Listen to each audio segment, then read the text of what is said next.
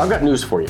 People do not read descriptions until they're ready to book your property. Right. You've got to show them how close you are to everything. But guess what people do before they book a property? They look at the They photos. look at photos. Yeah. They're scrolling through the photos and they're scrolling through them really quick. And you got to keep their attention with a really good listing of your property.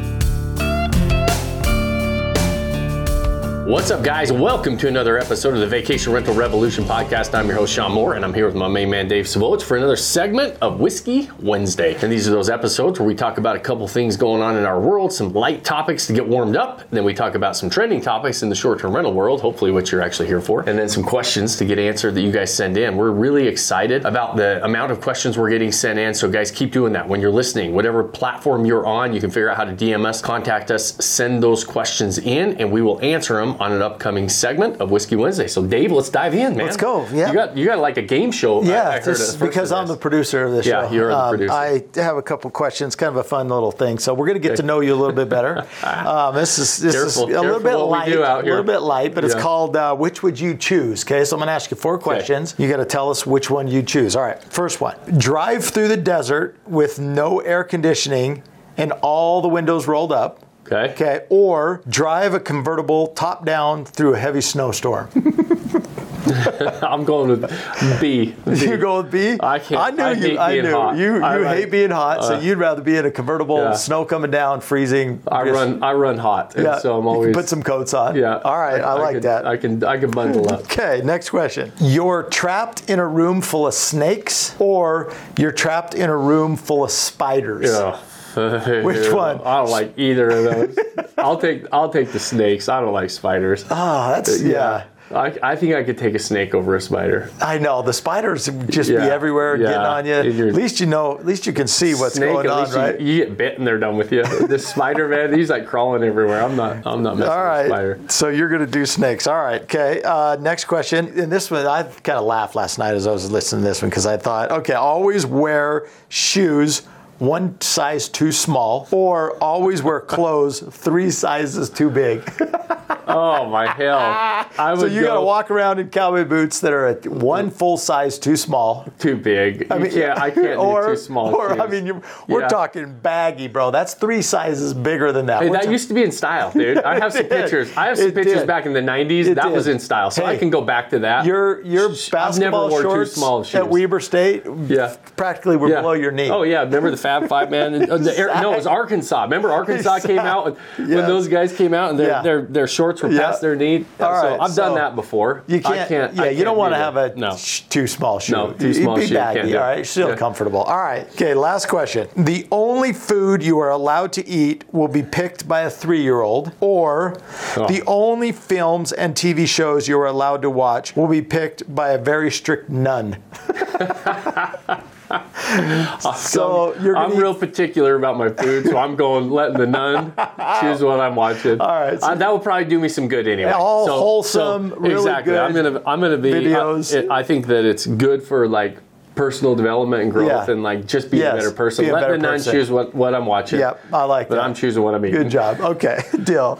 All right, let's jump in. I don't think the 3-year-old's going to pull out my Buffalo Trace. No, that'd be off the list. Not either, but that wasn't an option for her. All right, so let's talk about a trending topic. Okay. One thing that I've seen in the news lately and actually kind of experienced it is I have been looking for a hotel or somewhere when I'm traveling is the hospitality market itself, meaning Marriott hotels, Hilton, Hyatt, those guys, they're getting into the short-term rental game. Yeah. They offer short-term rental, homes for rent, vacation places, which I think is interesting, but also that's a huge positive for the short-term rental market. Yeah. I mean, they understand the importance of short-term rental, that it's not going away, and they're getting in the game. And this has been something they've been trying to get in the game for the last 2 or 3 years. Originally, when Marriott Homes and Villas came into the game, they were trying to buy properties. They're not set up to own the properties, right? They found out that was kind of an epic fail. They lost a lot of money buying these properties, trying to do it. So now what they've done, and which I think is really smart, is a lot of these big hotel chains Hilton, Marriott, and you'll see a lot more of them coming out. They're becoming marketplaces like Airbnb. And what's really interesting and fun about this as a property owner is you can apply to get your property as part. I've got a couple properties with Marriott Homes, but what it is Marriott allows you to use your loyalty program. Hilton allows you to use your loyalty points to book to go stay at those properties. Yeah. I still get paid, but now I'm tapping into that network, and they're ultimately, it's another marketplace. Now it's growing. It's kind of in its, I wouldn't say infant stages. They've been doing it for a couple of years, and they've been working out the kinks, especially Marriott Homes and Villas. They've been doing it the longest, and they're getting some traction on the model of being a marketplace and allowing us as homeowners to be a part of that. Now they have some specific items that in checklist items. You got to make sure the T's are crossed, the I's are dotted, the property fits their their quality standards, and they have to be professionally managed and everything else. I mean, everything has to be top notch, because when you're doing that now, they're realizing, hey, short-term rentals are here to stay. Yeah. It's a preferred accommodation. That's the thing that I really like is they're here to stay. This market's here. Yeah. Everybody wants a piece of it, and they want to get involved in it. So, and here's the interesting thing, that originally when this conversation, when short-term rentals really started taking off, 18, 19, they started to see this big trajectory, and hotels were starting to notice back then. That's when Marriott Homes and Villas was saying, hey, I think we should start building out and not ignore the short-term rental market. And then COVID hit, and they just skyrocketed. The short-term rentals have now become a mainstream asset class. Short-term rentals are never going to replace hotels, and hotels are never going to replace short-term rentals. They're completely different. It's hospitality. They serve different purposes. Right. There are times when people will want a hotel makes more sense, and there are times when a short-term rental makes more sense. And so what these big hospitality companies are looking at and saying, holy crap, we're in the hospitality game. We understand hospitality better than most mom and pop operators in their mind, right? Yeah. Frankly, they do. Probably do. They do, right? And so because most if we're still honest with ourselves, the short-term rental market is still very much the time of the professional host, but it doesn't mean that the professional host is out there in droves, right? And so the big players in hospitality realize there's a big opportunity here, because these guys don't really understand it. They don't really understand hospitality. Right. They're still trying to sell houses. They're still trying to sell like they do on Zillow. They don't understand that their product is the experience. Hotels have understood that for a long time. Their experience is very sometimes sterile, but it's very predictable, and it's very professional in certain aspects of it, for sure. They know hospitality, right? Now they're saying, okay,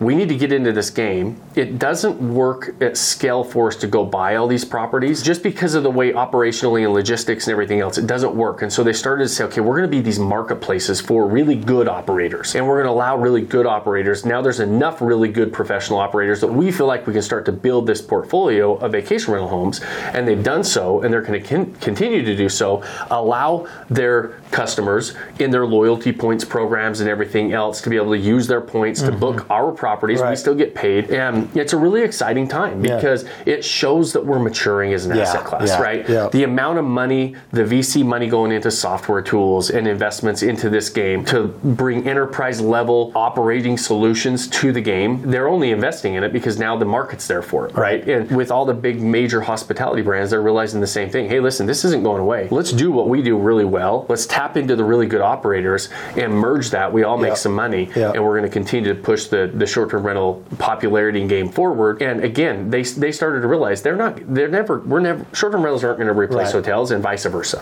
They're not competing each other. They're just not. It's getting involved and being a part of it. Absolutely. Exactly. It's a product. They're offering a product that their hotels don't serve a need for, and they can put their stamp of approval on a really great experience and allow their customers now those other options. Because I'm part of loyalty programs. You are as well, and a lot of people are. We start to build these points and these loyalty programs up, and all of a sudden we're like, okay, this is awesome. I can tap into here. I've got more options. Right. And I use my points for a house instead of a hotel sometimes. Yeah, exactly. So it is exciting. Let's get a couple questions here. First is, where do you suggest placing local attraction photos in your listing? So we always support and promote, hey, make sure that you have some local attraction photos within your listing and within your photos, because, hey, if I'm not familiar with the area, I want to know where the local pizza joint is, or where an amusement park is, or a great restaurant, or parks and recreation, shopping, things like that. Where do you place those within your listing? It's a great question. And should you place them? Right. The biggest question, too, like there's so few listings that actually do this. I mean, if you're listening to this, then it's something that you could do today.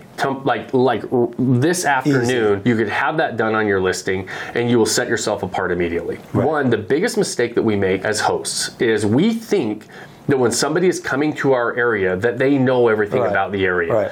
And we think, well, they're coming here, so they're coming here for a reason. They must know the area. They don't. Yeah. I'm telling you, they don't. And then we think, well, in case they don't, I'm going to tell them in my description that I'm 2 miles away from the beach, or I'm 3 miles away from the amusement park. I'm this far away from, wherever else, the pools or whatever they're coming to do, the golf courses, the hiking, the national parks, all these profit drivers, all these things that they're doing, the restaurants, like you mentioned, shopping. Right. Those are big deals when you're on vacation, when you're coming in somewhere to know where that stuff is. And so we think, well, I'm just going to put it in the description. Well, I've got news for you. People do not read descriptions until they're ready to book your property. Right. You've got to show them how close you are to everything. But guess what people do before they book a property? They look at the photos. They look at photos. Yeah. They're scrolling through the photos, and they're scrolling through them really quick. And you've got to keep their attention with a really good listing of your property. And so it depends.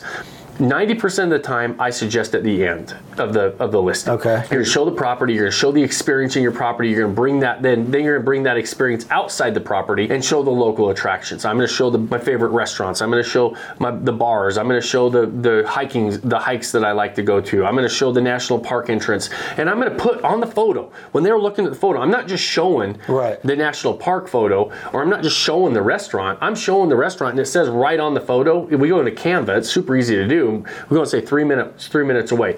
Or I show the beach and I say 1 minute walk. Right. Whatever the proximity is to those things, I'm going to show them how far it is. And there are things that I know they're coming in for. Ski hills, whatever it is that you're going to do, you're say 20 minutes from the ski hill, or ski in, ski out, whatever. Right. Put that on the photo. What that does is it allows somebody to quickly scroll through and then look and say, okay, part of this experience is enjoying the area. Right. You're selling an experience. Right? Yeah. Like we said before, you're not selling the property, so you can't stop at just the property. Your property can be part of the experience. Your property should be set up to deliver a great experience for a target audience, but a major part of that experience is the area, the local attractions, the proximity to things.